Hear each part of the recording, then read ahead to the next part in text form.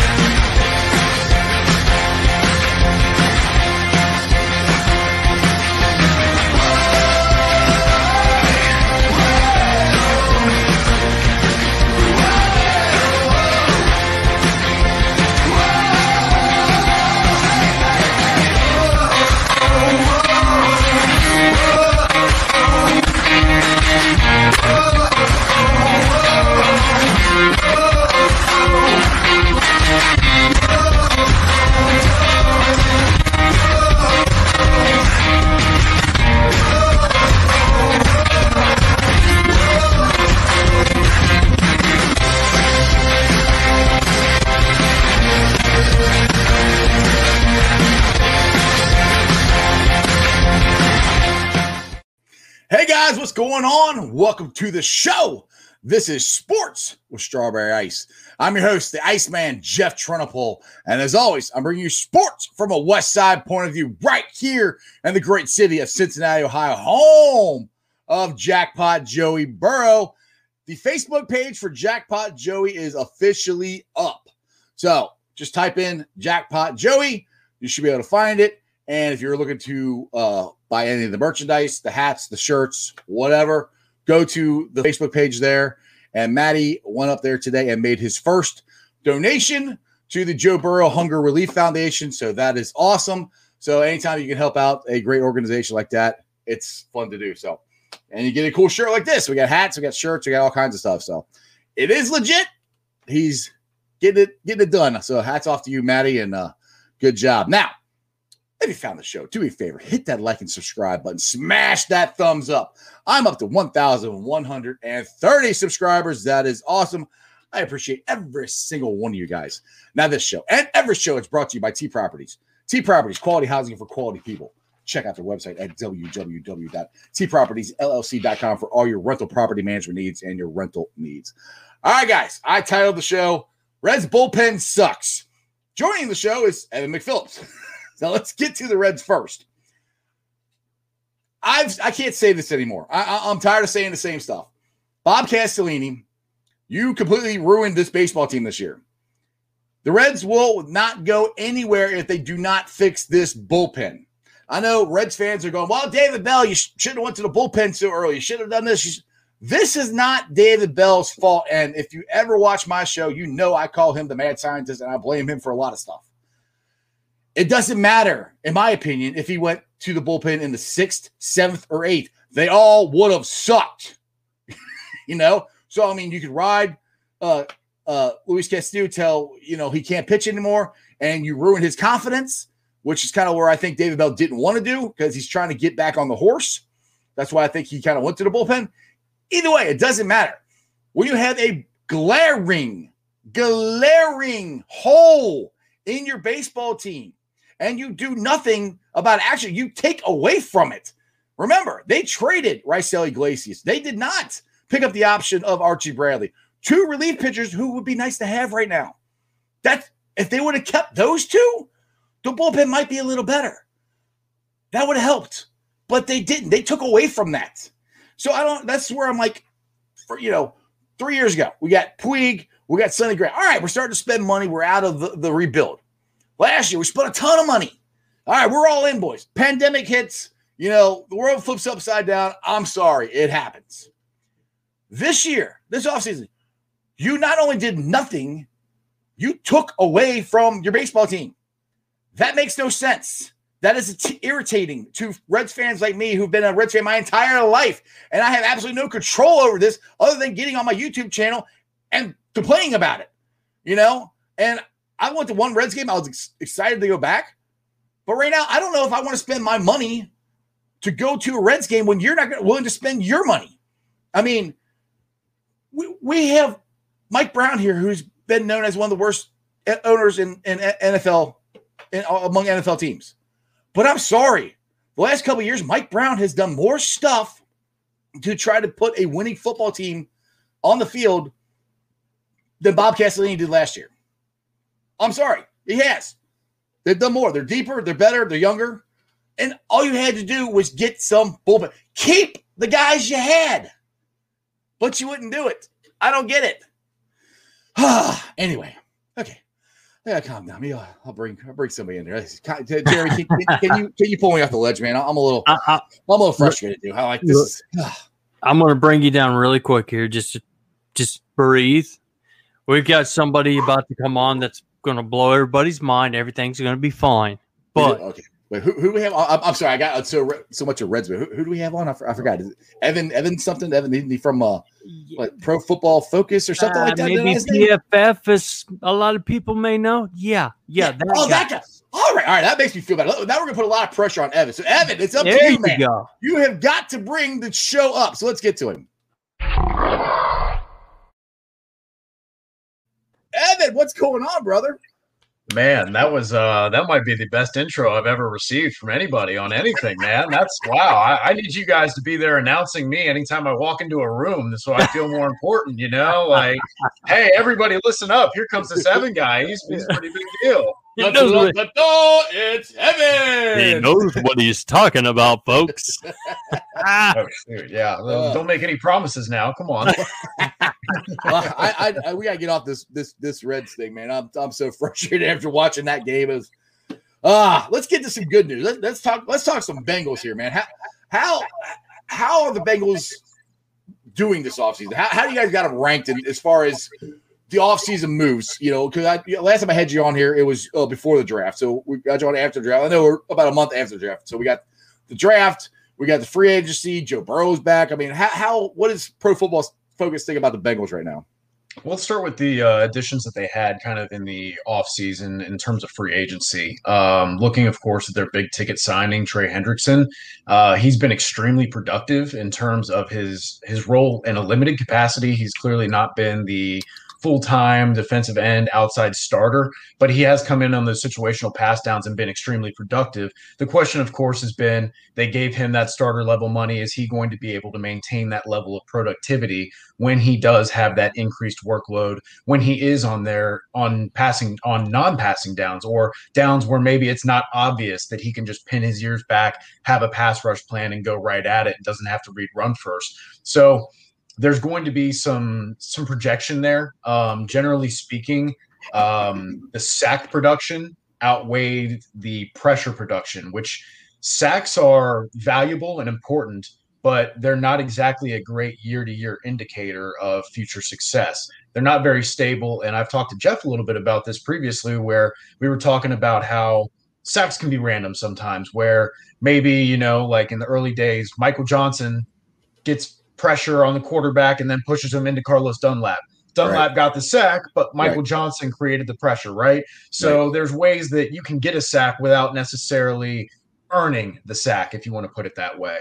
So pressures are a good indicator. And so his pressure total was a little low, and we saw the sack total at very high last season. So you'll expect that to come crashing back down to earth. So I think it's important to have reasonable expectations with Trey Hendrickson, where you don't expect him to maybe be that 12 sack guy, but that 8 sack guy, I think that's reasonable. And I think that's extremely valuable for a Bengals team that struggled to get pressure on the quarterback last year and absolutely needed to add, especially after losing Carl Lawson, who was their only source of pass rush threat last season.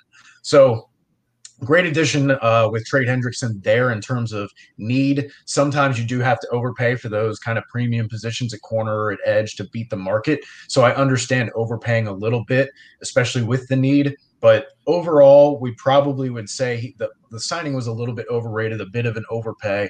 But when you take everything into account, I don't think it's a grossly outrageous signing or something that you would look at and scoff at and say, oh, they absolutely overspent.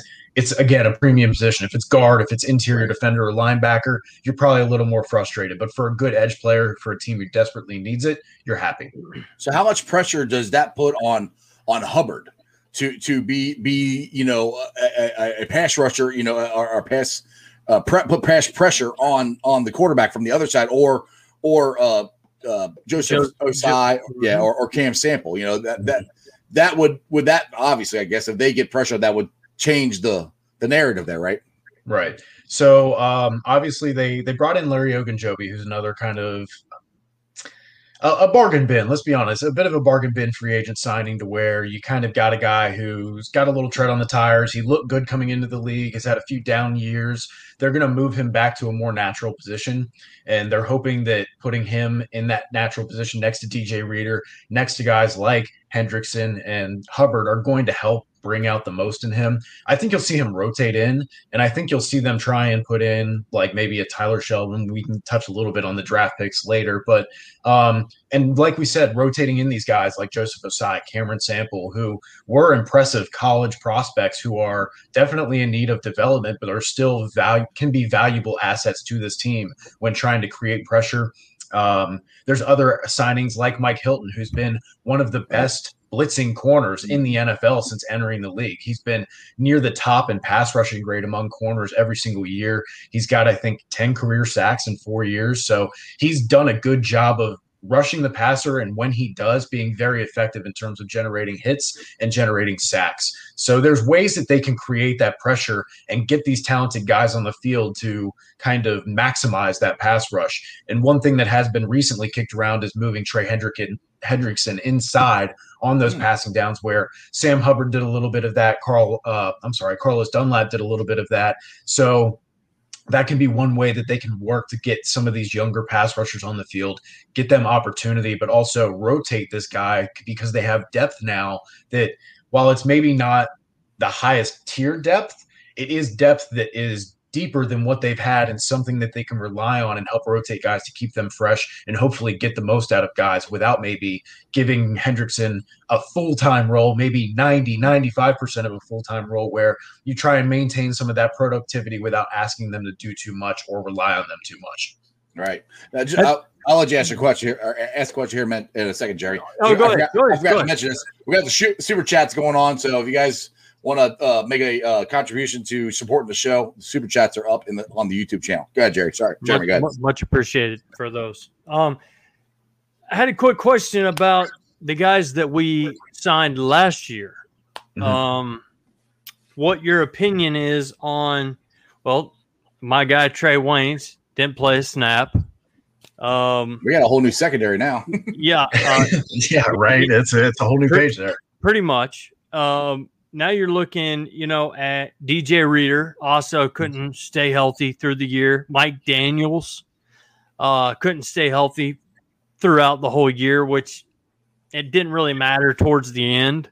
Mm-hmm. But I really wanted to know your opinion on – I know we brought in a lot of new guys again this year, but how do you feel about those guys that we still have that we signed – pretty big contracts for DJ Reader and Waynes? And also, it's a two-part question. Do you see the Bengals bringing back Josh Bynes? Okay, so just really quick to answer that last question, because I think it's really easy. I don't know that they do, because I think they have a lot of young linebacker talent. I think they're probably going to rely on Jermaine Pratt to be a little more of that veteran. I've been here for a couple years. Let me show these younger guys how to work. But at the same time, Akeem Davis-Gaither, Logan Wilson, they have been in the league. And at the same time, if you're really just looking for a guy who can be a mentor or a pseudo linebackers coach, you can get that for cheaper than what you get Josh Bynes for. So I feel like if you're really looking for that leadership veteran mentality, you can find it for cheaper. There's better ways to spend the money that I'm sure the Bengals would be happy to save a little bit of money here and there. So attacking the other question, I'm a DJ Reader stan. I actually got my start when I was a PFF intern with the social media correspondent program. Everybody should go follow your PFF team accounts, especially PFF_Bengals. I got all your good Cincinnati Bengals stats and news up there. So I started off with the Texans actually and covering them and kind of keeping a close eye on them. And DJ Reader was a guy who every week looking at the grades, we would have to type up summaries and send them out to the local media.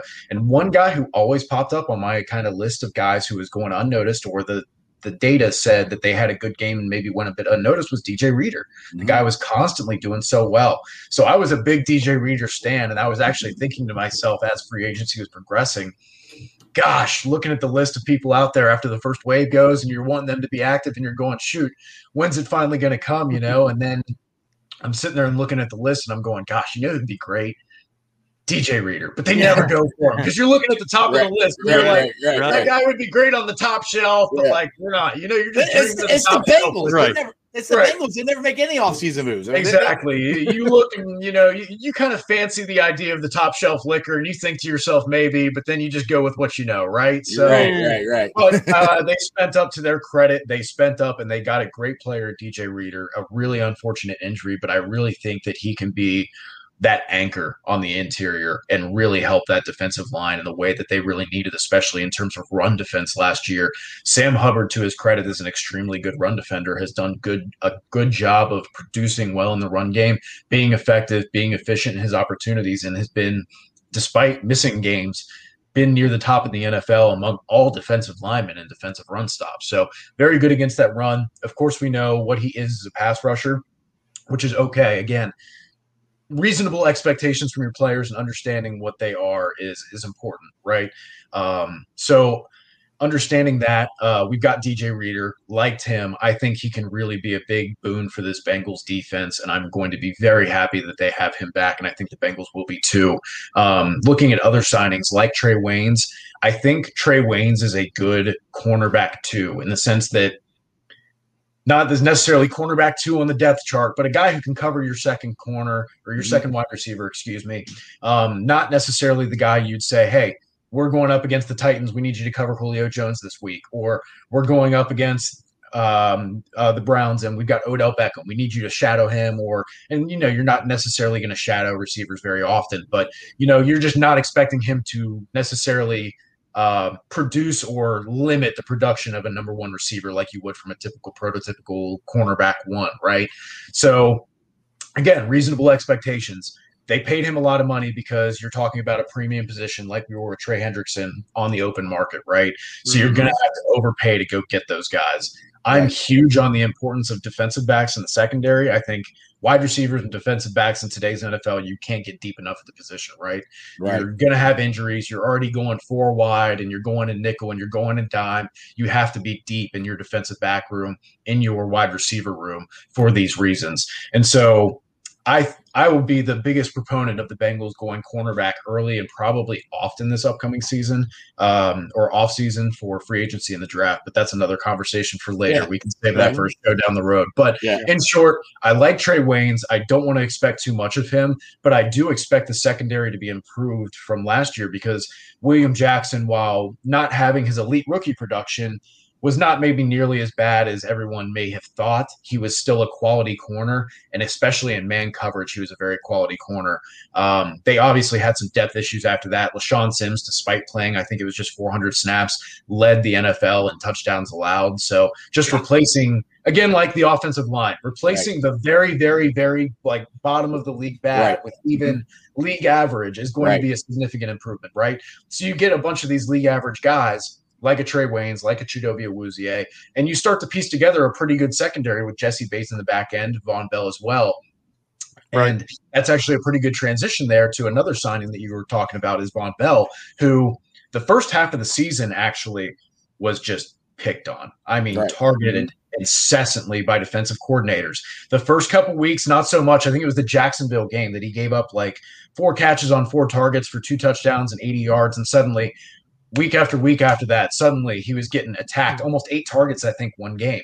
And so they were going at him. They were going at LaShawn Sims. And to their credit, they made adjustments after the bye. Von Bell's first half of the season stats to second half of the season was much better. I think they were asking him to do a lot more of what he was more comfortable with, as opposed to asking him to go out and be that coverage guy. But I think that also kind of plays into the emergence of Jessie Bates. I think obviously we have faith in our players and we want to believe the best of them, but I don't know if anyone really saw him coming out and playing like the number 1 safety in the NFL last season. So I think seeing him come along gave them the ability and the comfortability to go, okay, we don't necessarily need Von back there. We can throw him in the box. We can move him around a little bit, and we don't need to ask him to be in coverage and do things he's uncomfortable doing. So I do like the signings that they had last year. It's really tough when you get those injuries and they don't even get a chance to contribute or only have a couple weeks to contribute. And the Bengals really got it bad. I can't remember the exact ranking. I want to say on the Football Insider's injury index that they do every year to determine games lost by each team due to injury, removing COVID from the equation, I think the Bengals were like the 26th out of the 32 teams in terms of just games and expected value lost due to injury. So, of course, you would expect that to regress back the other way. So just in terms of being healthier at a lot of positions, I think this defense is going to be better. And I think the offensive line, especially in terms of consistency in each position, is going to be a lot better due to that fact. Cool. You covered a lot there. I got a question about the rankings. Absolutely. The rankings there for you brought up Jessie Bates, and I think he's one of, if not the best safety in the league. Mm-hmm. And I read somewhere, I'm doing this off the top of my head, if I can remember right. Pro Football Focus, I had him as the most underrated, I think, player or safety in the league. And then when they had their rankings for the top safeties in the league, he wasn't in the top 5 or top 10. So I know you didn't do it. It wasn't your yes, no. I understand. But Okay. Can you explain how they come from, he's the most underrated one to not even make it into the top 10 or whatever? Right. So just playing devil's advocate here, because he actually came in at 8th on those rankings. And while I don't necessarily agree with 8, I can understand not having him like top 3 or top 5 just yet. And here playing devil's advocate is why. Jessie Bates was the best safety in the NFL last season. It didn't make the Pro Bowl. Right. Exactly. Yeah. And that's ridiculous. Big deal, right? So I can say that, right? And we can say also like Stefon Diggs. Stefon Diggs was arguably the best receiver last season in the NFL. Does that necessarily mean that Stefon Diggs is the most talented receiver in the NFL? No, right. We'd probably say someone like Julio Jones, who can run 4.3 and is 6'4" and weighs 220 pounds, right? But the most talented guy is not always the most productive guy, right? So, and that can change season to season. So it's not a knock on his talent whatsoever. It's more of a testament to he has 2 prior years of just average to slightly above average in terms of overall grading. So we see a big jump, which, okay, he took a good jump. He started off as a 60, added up to, I think it was like a 69, and then jumped up to a 90. Great that we saw that progression. But again, that's 1 year of elite production. Now, again, we talk about sometimes you have your worst year, sometimes you have your best year. People like to think of player careers as being linear. I'm going to try and do this backwards so it looks right on your screen, right? So you start off as a rookie here, and you get a little better here, and you get a little better here, and you get a little better here, and that's how your career goes, right? You go straight up like that, right? But that's not the case. Sometimes you come in as a rookie and you're really good, and then you have the sophomore slump, and then you go up there and you're good, and then you're back down. So there's fluctuation, right? And that's especially true when we look year to year. We find sacks, or I'm sorry, not particularly sacks, but just generally pass rushing production, trench play. This is stuff that's less random, that is more consistent year to year, right? So I think it's somewhere around a correlation coefficient of about 0.5, which is about 50%. that's pretty high compared to the correlation year to year for secondary play, which is somewhere around the 20 to 25% mark, or the 0.2 to 0.25 mark. So significantly more random. And when you think about the plays in the secondary, the jump balls, the batted passes, how much goes into these deep balls and some of these plays that go on in the secondary, there's a bit of randomness, more randomness than there is necessarily down in the trenches. So with this in mind, you can expect that Jesse Bates, because he played lights out, top of the league year out of his mind, he's going to come back down to earth just a little bit, because we've seen 2 years of above average production, right, a year of elite production. It's not saying he's going to be bad. It's right, not saying he's not going to be a top 10 safety. He just might be the fifth best now. Yeah, you got to take both sides of what Right. he came from and what the lows and the highs, and it's always somewhere in the middle. So he may not finish with a 90, what we call an elite grade, but he may finish with, say, an 82 or an 85, which we'd call a very, very good grade, which would put him in the 5 to 8 range. And that's not a slight at him, because Earl Thomas was the number one safety for a year, but guess what? Earl Thomas wasn't the number one graded safety the following year, because the secondary play is just crazy. You have one of those years where you have 13 interceptions and then suddenly you have 2 interceptions. Did you suddenly get bad at catching the ball? No, it's just the quarterbacks don't get under pressure and then force a throw to you. There's a batted slant that falls in your lap. I mean, there's a bunch of randomness to this, right? There's a bunch of different ways that happens. Carlos Dunlap bats a pass and then you have an easy set. There's so many different ways this stuff can happen. So it's just really playing devil's advocate. Like we said, he's got prior grading that was just at the above average range, so you expect a little bit of regression. Secondary play in general is just very random, so you would expect that to kind of fluctuate a little bit, not even necessarily because his talent level changes, but just because the circumstances in next season will change. And then finally, his missed tackles have been higher for a safety in his first couple of years. That's the Bengals defense in general the last couple of years, to be honest. Right. So, and a lot of people will point to like, oh, people were losing their minds. I think it was like week 3 of last year after the Cleveland game, the first one, because he missed a tackle near the goal line, and Jesse Bates can't tackle and all this, and he's not even good. And it was just that one play that sticks out in your mind. Right. No, he was so valuable in coverage. He really was. And it can't be understated how good he is. And just because he has a low ranking on the totem pole for this, and there's some debate about whether you could have him or Marcus May or some of these younger guys in front, and that maybe Derwin James had one good year also. But we'd also say that like he has a little bit more pedigree and draft profile. And as much as we don't want to lend those things or any credence to those things, we're also guilty of it too when we sit there and go, Xavier Su'a-Filo is a former first-round pick. Right. Like, who cares at this point? We're 8 years into the career. He's already missed 4 years. What does it matter that he was picked in the first round, or the 4th round, or the 8th round? It doesn't matter, right? Like what he does on the field now, right? So, what he does on the field matters more. Exactly. As much as we don't want to lend credence to that, sometimes it matters in terms of, first round edge rushers are generally more productive than these guys. But if you're just telling me, we got a first round tackle in free agency, but he's been bad for 8 years, I don't care that he's been in I don't care that he was taken in the first round. He's a below average NFL offensive lineman, right? So that's just a little bit about what goes on with that ranking. And so a lot of times I've seen this with our play caller rankings too, that came out. People were a little bit upset about those because they go, how do you not have Kyle Shanahan at the top? What's going on with all this? And I would just encourage anybody who sees something and feels that immediate outrage to just take a breath, firstly consider that there might be an alternative opinion. So, and also, more than anything, the headline is written by the editor to get clicks. The article is written by the person trying to explain something. So if you just click on the article real quick, in the first paragraph or two, they'll tell you the methodology or how they came up with that. Right. So if you look at the methodology for that article, for an example, the play caller rankings, they go, why is Kyle Shanahan not at the top? Why is John Gruden in here? Why is Sean McVay not in here? And it goes, okay, well, if you look at the methodology, it essentially says it's just a ranking according to your achievement over your expectation. So, and that's just an interesting way to think about a coordinator, right? Is it necessarily the best schemer who's got the most back Swiss Army knives in their back pocket to pull out, right? All these trick plays. No, it's looking at it from the perspective. A lot of people do that, and there's nothing wrong with that. It has extreme value and is important. But just again, we're in the off season. Let's look at things from a different perspective. Some people, if you ask them what are the best play callers, might go Shanahan, McVay, and so on.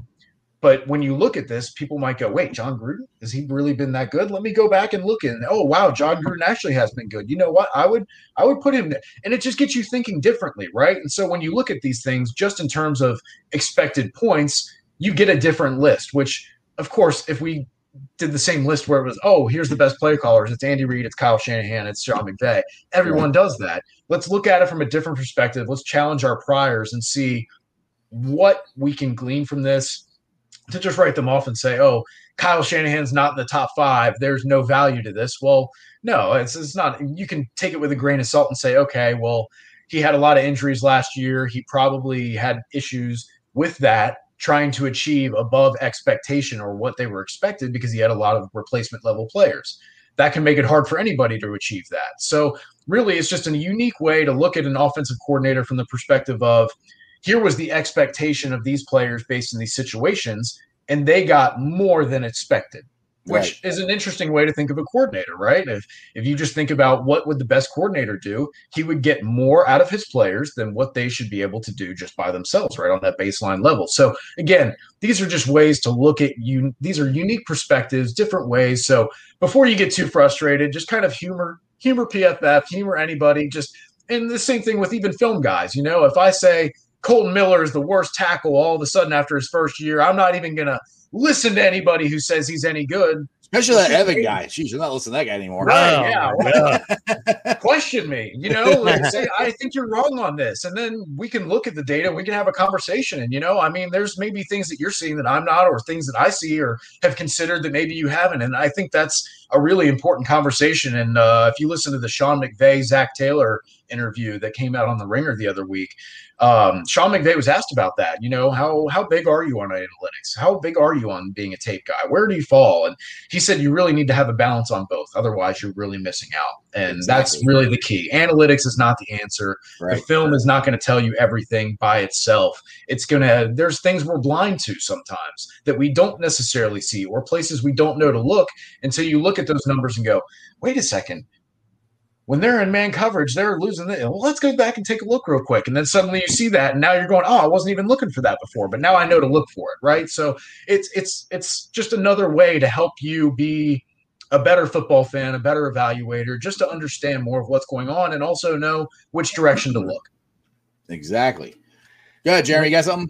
Yeah. I don't want to go back, but I tend to ramble and get way over here, bro. It's okay. We're good. You're in the right space.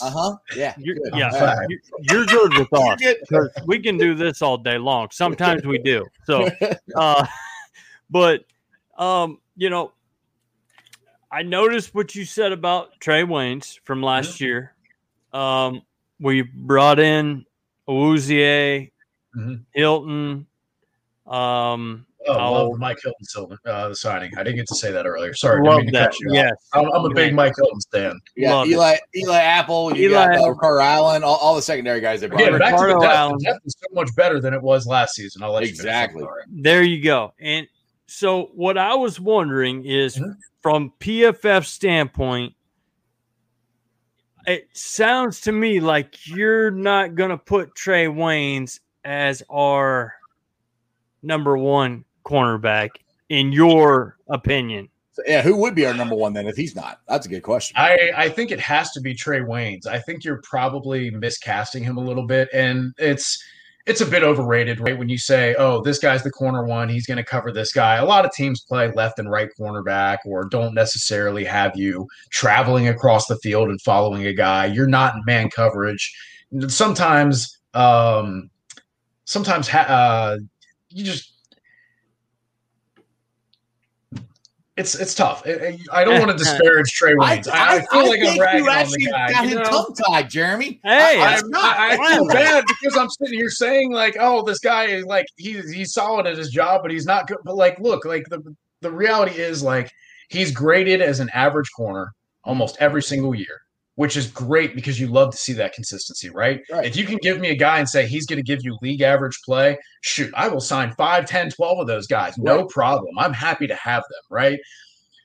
It's just, again, he doesn't have those elite traits, those elite tools that give you that added ability, that added benefit at positions like edge, like corner, because you don't need to be an elite athlete to be a good linebacker or necessarily be a great safety or a box safety, you know, or maybe you're not a free range, single high, middle of the field guy, but there's ways you can overcome that athleticism with your instincts, with your burst, with your get off, with understanding the game and having that recognition.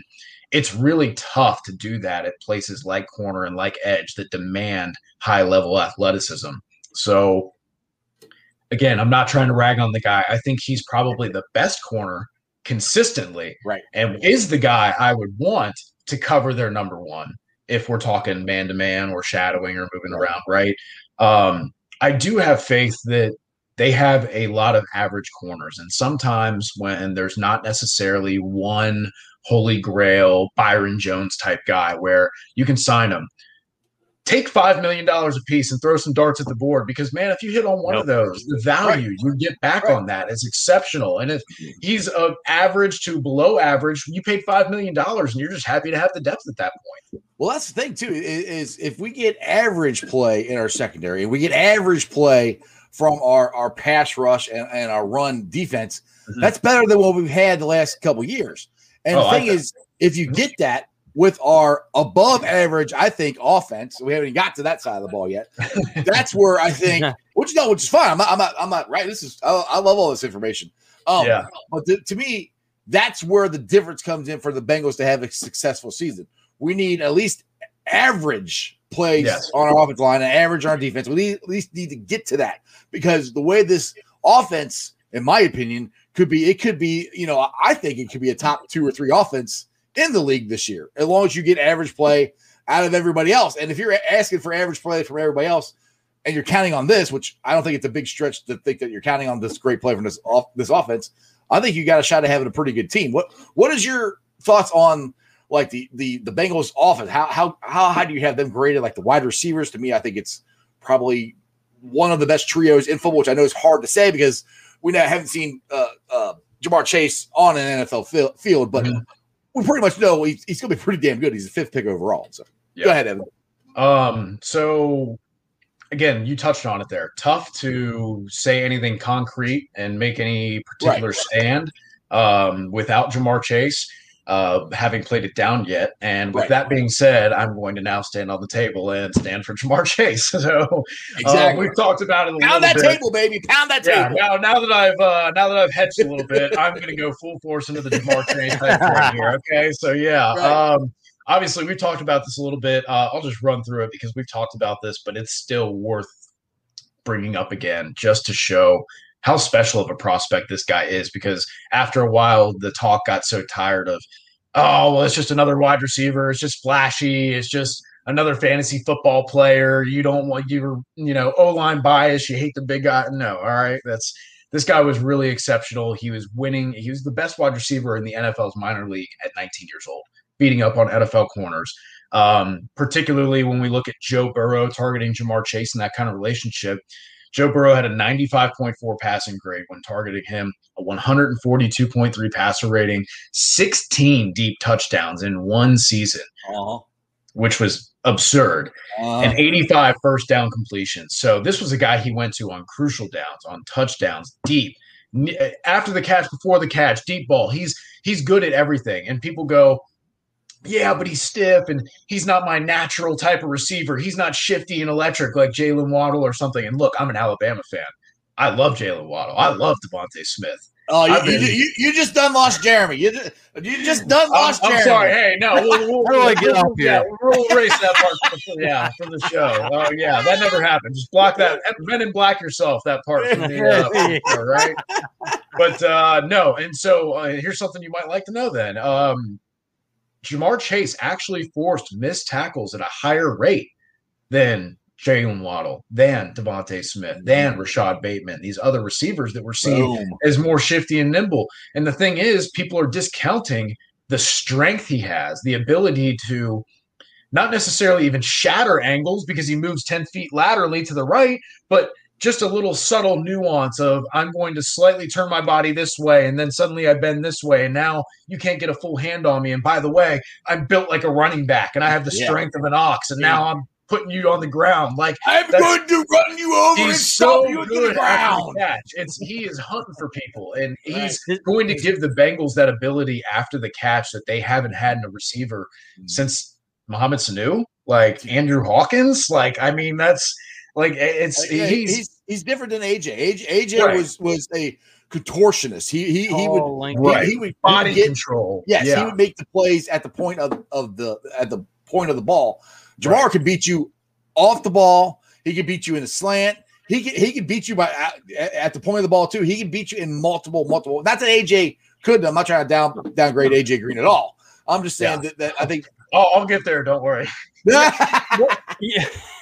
And like Evan was saying though about Chase being built like a running back, when I watched his pro day. I'm down here in the South. I live in Alabama. He lives in Alabama, and he hates Alabama. North Alabama, from Ohio, schooled, raised, but work down here now. Anyway, okay. Still a Buckeye though, man. Still a Buckeye. Hey, but we're cool. War Eagle. I'm all right. We're cool. That's right. All right. But you know, when I saw him at his pro day, and I saw the size of his thighs and his legs, it's wild, isn't it? You're used to having these chicken leg receivers, right? Yeah, where they're so skinny and tiny, and that dude is. I want him hopping off the bus first, man. Like, send him out there, shoot. Like, what's up, Big Soul? Yeah, appreciate it, brother. Yeah, but man, I mean, it's like the guy could push a school bus if he wanted to. I mean, you know what I mean? He's just got that power in his leg. I mean, to use a common trope, he's built different. I mean, he really is. Like, he's just. Yeah, he's a little bit shorter than maybe you'd like, but at the same time, that height doesn't appear. Quite the opposite, actually. His ball tracking, his timing on the jump, and to get the ball at its apex coming down at the highest point that he can get to it, his ability to stack and get that leverage on the defender and then maintain it because of how solid he is exceptional. And then his hands are exceptional too. I mean, and to say that he was only 19 at that point, and I think anyone who looked at his tape and then looks at his testing numbers would say he got faster. He got more explosive. And I think you see that when you look at the training camp videos, people were breaking down how he was running some of those out routes, and you see him doing things that are more technical that maybe he didn't do before, where maybe he would have rounded out some of his routes over his in-breaking routes. And now he's doing a lot more of breaking down that route, sitting in the chair, as they say, and then bursting out of that stance, that crouch stance, giving him more explosion on top of his athletic development that he's had as well. So it's really exciting to consider what he could be, because he was so impressive as a 19-year-old. Right. And you're telling me this guy got more athletic, more refined as a route runner, which is like one of the few areas he needed to improve in. And I'm sure there's still ways to go with that and with also beating press, but he has all the physical traits. He has everything you want, chemistry with the quarterback already, proven track record of working with him. And it's exceptional. And just to touch on the AJ Green thing, again, paying lip service to how great he's been for the Bengals organization. They aren't where they are today, especially in terms of image and public image without him, right? And he was a consummate professional, extremely well, one of the best receivers in the NFL. And, you know, everybody will always think about how good could he have been if he was with a more consistent quarterback, right? With all of that said, AJ Green last season was a black hole for targets and destroyed the Bengals offense. There were 49 receivers who had 80 or more targets last season. Okay. He had 101 targets on the season and only caught 46.5% of them, which ranked 49th, dead last. A 56.7 passer rating when he was targeted, 49th, dead last. PFF grade ranked 46 out of 49 qualifying receivers, and his 1.02 yards per route run, which basically says how efficient you are in terms of your yards per the routes you're running, 49th out of 49. Yeah. So he was so inefficient with those targets in terms of catching them, producing yards after the catch. And again, nothing to disparage how exceptional a player he's been in his career. It's just injuries and age take a toll. And especially at these positions where, again, we talked about athleticism matters so much. And so as that dwindles a little bit and as the health starts to go, like we saw kind of a shell of AJ Green. And if you just take those 101 targets and give them to Ja'Marr Chase, That's what I'm saying. You're giving a better offensive line to Joe Burrow and the Bengals with more consistency, because you're not going to have guys coming in 4 days before and then playing 3 different positions in 5 weeks. Right. You're not going to have this shifting. Yeah, you're going to have an injury to your right guard or your left tackle, but it'll be that one spot and the rest will stay the same. It's not going to be the musical chairs, the cup shifting that's been happening. I put out a tweet a couple weeks ago. It was like, I think it was something like north of 3,500 snaps that were played by offensive linemen last season that are either not on the roster or not projected to play as starters. Mm-hmm. Exactly. You can't overestimate the consistency and the continuity on that offensive line, to where even if they just replace, like we said, those really bad offensive linemen with league average players, you get significantly better. Then you get better technique from losing Jim Turner and getting Frank Pollock in there. Now you're getting better coaching. And then all of a sudden, everything's starting to come together. You get a little bit of injury regression in your favor, and now you're only losing 1 guy instead of 4. And suddenly you're playing behind a better offensive line with a significantly better wide receiver, we would expect, because he can actually run and move around the field capably. And you start adding all this together. Joe Burrow looks like he's coming back healthy. The guy's already out there throwing, and he's at 80 or 85%. Like, exactly. And the thing too, it's bionic. Is there metal in there? Did they put circuits and everything? Like, I don't know. Like, I don't know. And it might be the movie Short Circuit, you know? It just right? Yeah. And the thing too with Joe Burrow, I want to get on to T. Higgins too. But with Joe Burrow, he not only rehabbed his knee, but he also increased his arm strength. That's going to make deal. That's going to make a big difference in the deep ball and just in general. I mean, T. Higgins is added. I think he's added like some. I don't want to say a number because I don't remember what it was, but I know he's added some weight and he's gotten stronger and he's gotten better. So and we keep talking about Jamar Chase, which Jamar Chase is going to be good, but we can't forget about T. T's going to be good. T's going to be good. Tyler Boyd. PFF will sing Tyler Boyd's praises from the top of the hilltops for all time. I mean, he's underrated. He doesn't get enough credit. He's constantly up there as one of the most efficient, one of the best, with high volume, with being the number 1 actual receiver, even though he's running from the slot, being the established guy, having to be the go-to guy on these critical downs. He's been consistently one of the best receivers in the league on money downs, on 3rd and 4th downs, on downs where you need a conversion. He has been consistent. I mean, shoot, everyone remembers that Andy Dalton to A.J. Green touchdown in the Falcons game there to win it. But shoot, it was Tyler Boyd who had 2 4th down conversions on a nice whip out that got him there. So he's really coming to his own from where he started to where he is. You can't say enough about his development. And T, of course, came in, and I tried to temper my expectations for him coming in. Obviously, he has the first-round pedigree, the exceptional tape. The only drawback was you were looking at his athleticism and saying, it's good, it's maybe plus, but not elite tier. It's not top of round 1, top half of round 1 toward a tier.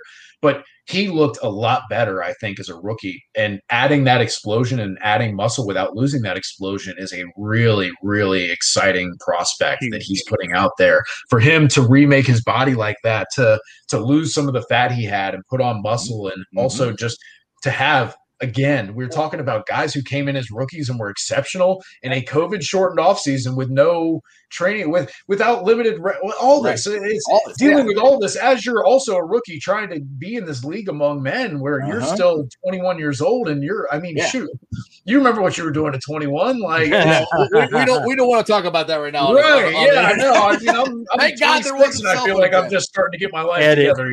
So it's like, I can't imagine being thrust into the NFL in this new environment, a new city with new teammates and all this. And also you got COVID going on and there was so much in the air. So them having this offseason and they all showed up.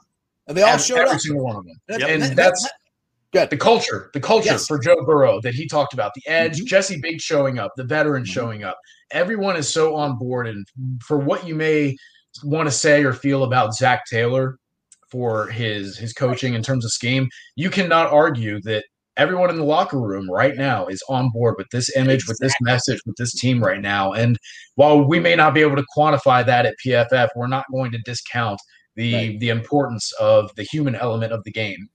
Yeah, exactly. I had Jay Morrison from The Athletic on yesterday, and he said the exact same thing. Because, I mean, for like the last 2 years, the national media is like, oh, this locker room is terrible and yada, yada, yada. But that was mostly coming from, well, actually, it was all coming from Marvin guys.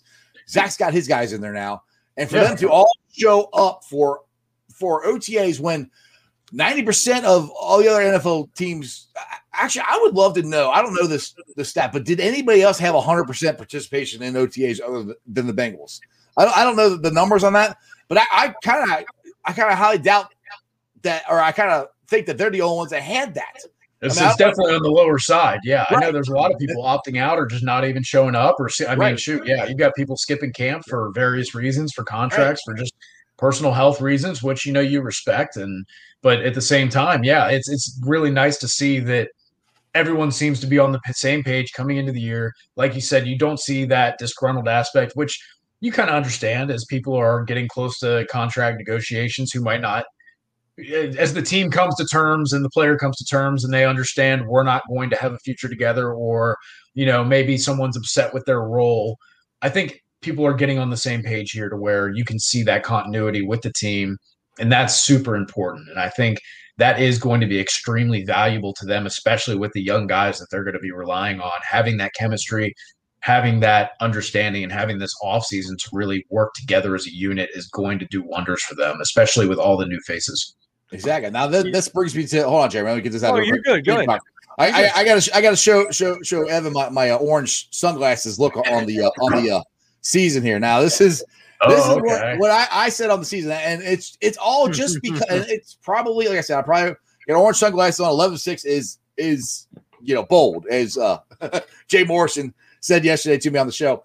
But the way the schedule is lined up, there's a very, very good chance going into that Green Bay game we could be 4-0, and then potentially going to Detroit.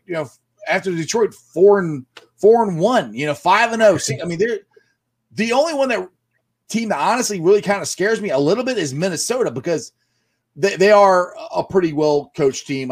Zim's a good coach. The other ones, we have the better quarterback in every single one except for Aaron Rodgers. That is if he's in Green Bay. Then you got Detroit. So we could get off to a very, very good start. And if our offense is as electrifying as I think it's going to be and as unstoppable as I think it's going to be, once you get off to that good start, who knows what happens to the rest of the season. But that's where I'm at as far as the season. I know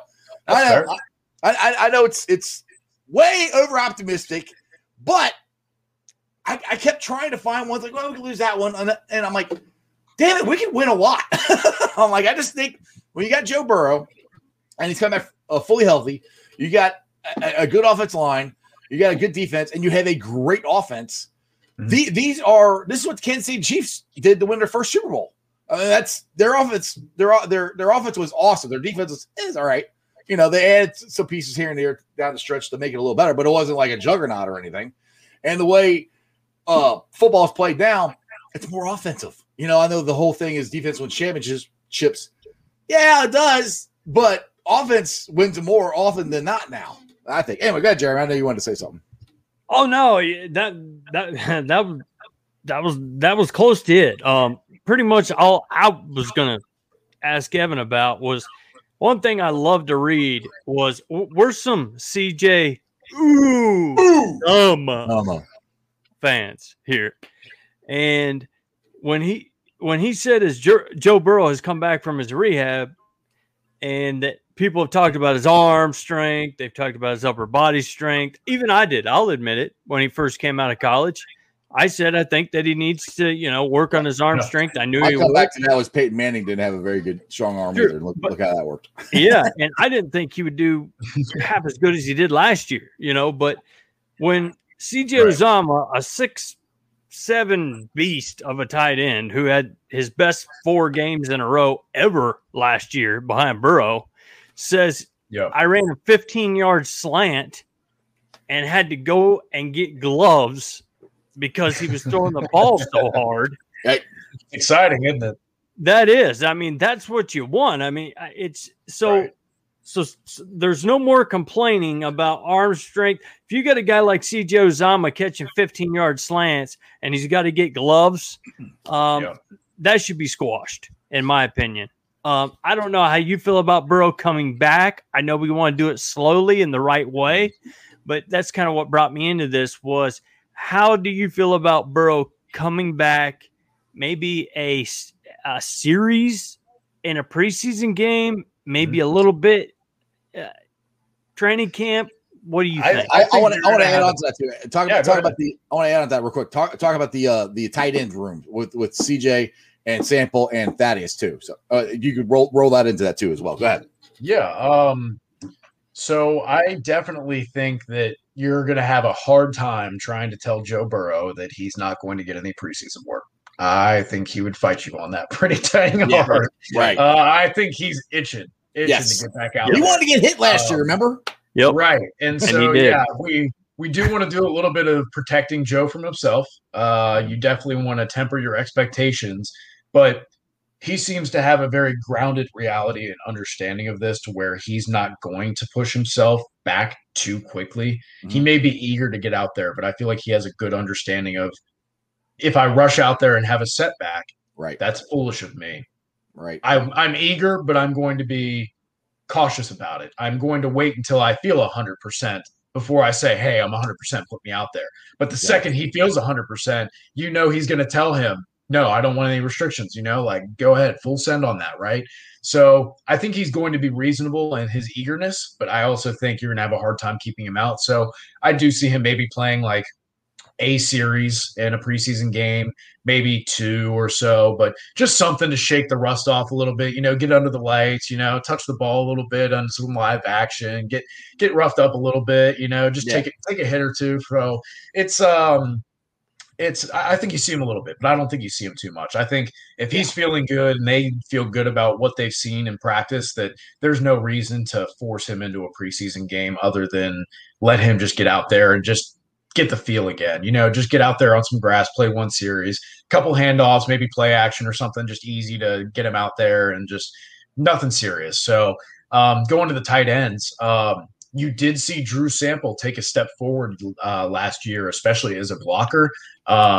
He was more of a factor in the passing game. And while he wasn't necessarily running down the seam or doing anything crazy like that, it was a lot of checkdowns. It was a lot of Joe Burrow finding him as a last-ditch effort sort of deal. But to see him be a safety valve after wondering, what's the plan for him after the first year, to see him at least contribute, especially as a blocker. He was actually a top 15 blocker, I think, in pass blocking and then top 5 in run blocking among tight ends last year. So he was a quality blocker and a plus run blocker, which they definitely could use that extra help on that offensive line.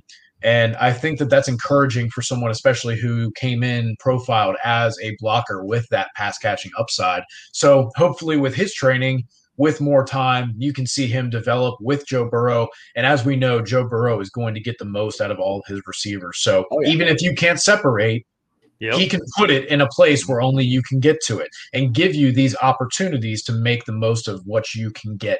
And so I think he will work well. I think him and Uzomah are going to have a nice little rotation going on.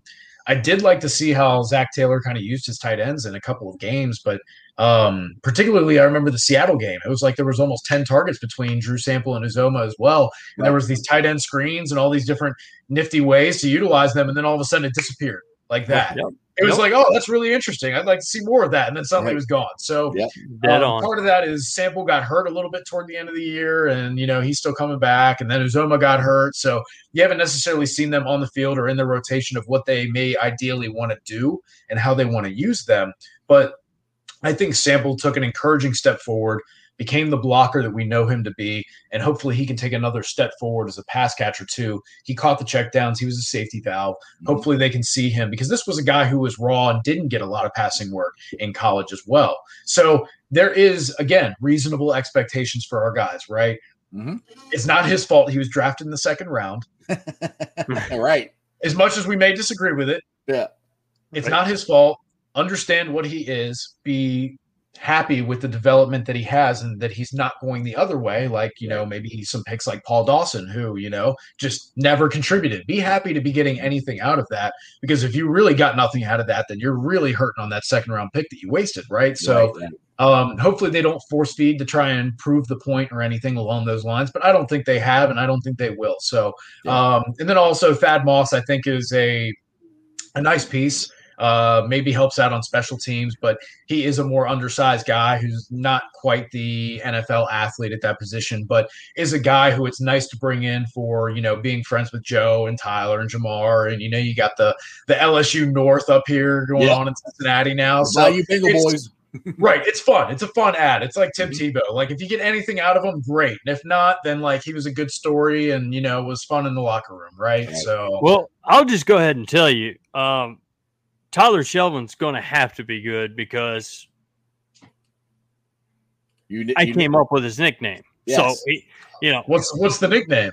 He's got to be the man. He is Big Daddy Bayou, bro. Right there he is. Look at that. Look at him looking across. You see that guy looking across. You turn around, you walk across the street. I don't care if it's an old gas station. If you're looking for a bathroom, you don't walk past that boy.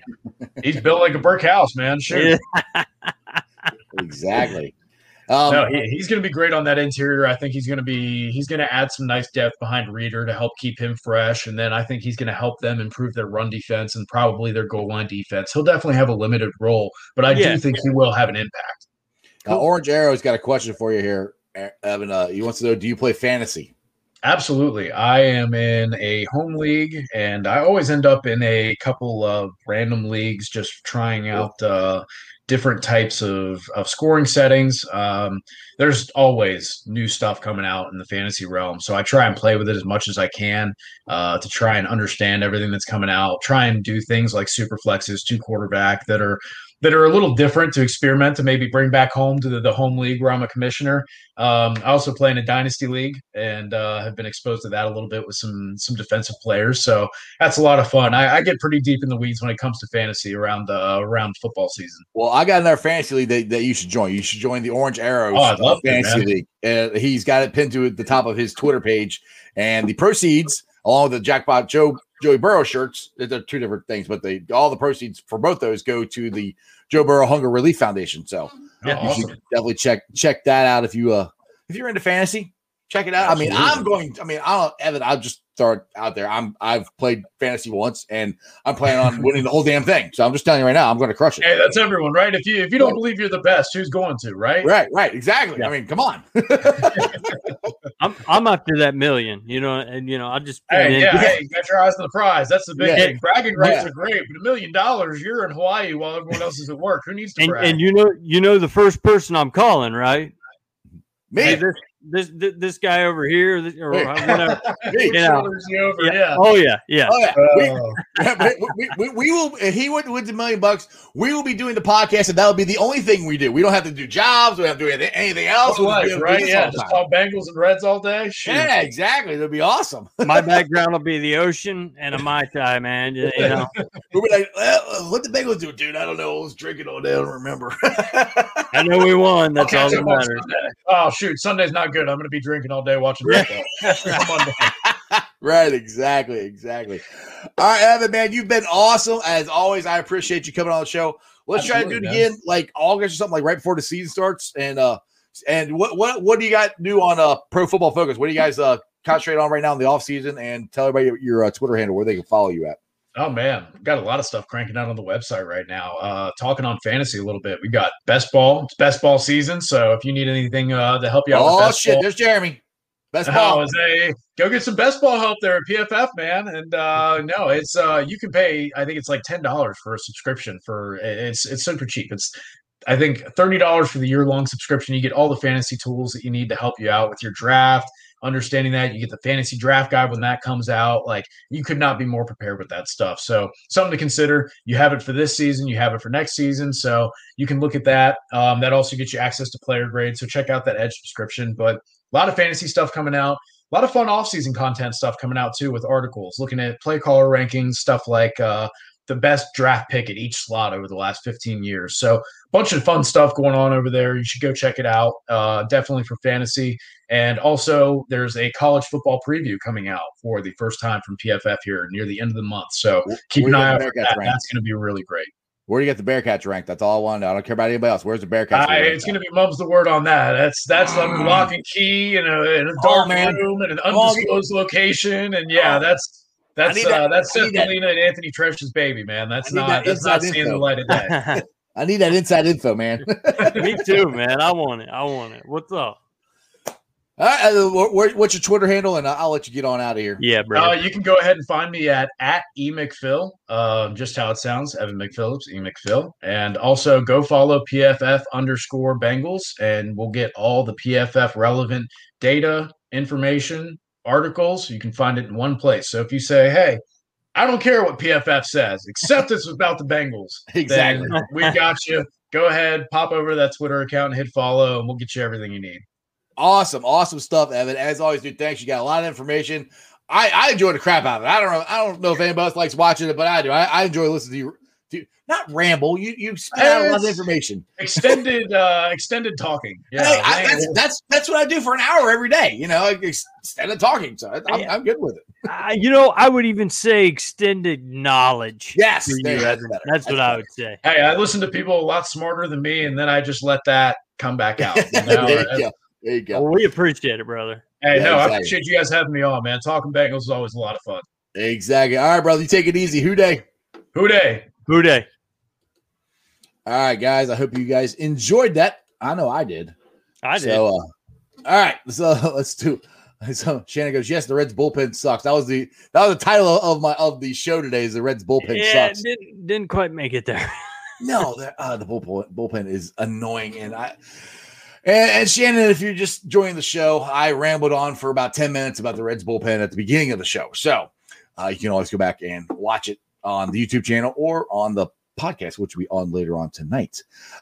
Let's get to this real quick because we are less than 2 weeks away. A week from this Saturday, we got Bengal Jim's Jungle to the Hall. If you guys have not registered, we need to get every single Bengal fan that we can up there. This is a rally to try to get Ken Riley and Ken Anderson into the Pro Football Hall of Fame. This needs to happen. So, like I said, it starts at 10 a.m. at Madison High School. You get to go check out where Paul Brown started his coaching career. You can see the Paul Brown statue, walk on the field, all that stuff. If you can't make it for that, at least show up at 1 o'clock. 1 to 3 is the rally. That's when we need everybody to show up and support Ken Riley and Ken Anderson and tell the Pro Football Hall of Fame that they need to be into the Pro Football Hall of Fame. So make sure you guys show up. It is pinned to the top of Bengal Jim's Twitter. So please make sure you guys register. That always helps so we know how many people are coming. That would be awesome. And other than that, Jeremy, hold on. I got to put Crips here. Not known as Dimebag Dean. Crip? Actually, you know what? There's one more thing. One more comment I want to get up here before we roll on out here. Where is that? It was Foxy. He was talking smack to you about your golf game. Oh yeah. We had a little scramble last night going back. Yeah, he said you look a little nervous. Are you scared? Are you scared, Jeremy? Are you scared of Foxy? You see behind my shoulder, bro. You see that Buckeye helmet over? It's sitting over top of Ricky Fowler's clubs right now. And wait, you stole Ricky Fowler's clubs? Pretty much. Why did you steal? That's not very nice at all. You should give him back to him. It is what it is. He's got the money. Exactly. All right. Let's get to the Facebook groups that let me live stream. And I, as always, appreciate every single one of you guys. It is Who Day Nation. Cincinnati Bengals the Jungle. Bengals Nation. Bengals Who Day Nation. Bearcat Country. Ohio State Bucknuts. The Ice Bar. And then you can always follow me on all my social media platforms. All under Sports with Strawberry Ice. I'm on Facebook. Twitter, the handle is at Jeff A. Trunapole. I'm on Instagram. TikTok, I do some silly TikToks. Jeremy joins me in some of them. And you can find that under Sports with Strawberry Ice. And also the TikTok handle is Iceman90. And like I said, I'll be pulling the sound off later on tonight, putting it onto the podcast. So if you can't sit there and listen to us talk or watch us talk for an hour, you can listen to us. It's on BeanPods, Spotify, Apple, iTunes, pretty much wherever you get your podcast. Make sure you like, rate, and review. Download it. Tell your friends, tell your neighbors, tell everybody about Sports with Strawberry Ice. YouTubers, we're at 1,130 subscribers. That is awesome. Like I said, we have super chats going on, which I didn't get one today, which is fine. Whatever. I just like to try to put that out because it is something new that you guys can do to support the channel and support what I am doing here. And other than that, Jeremy, not known as Dimebag Dean. Let's roll on out of here.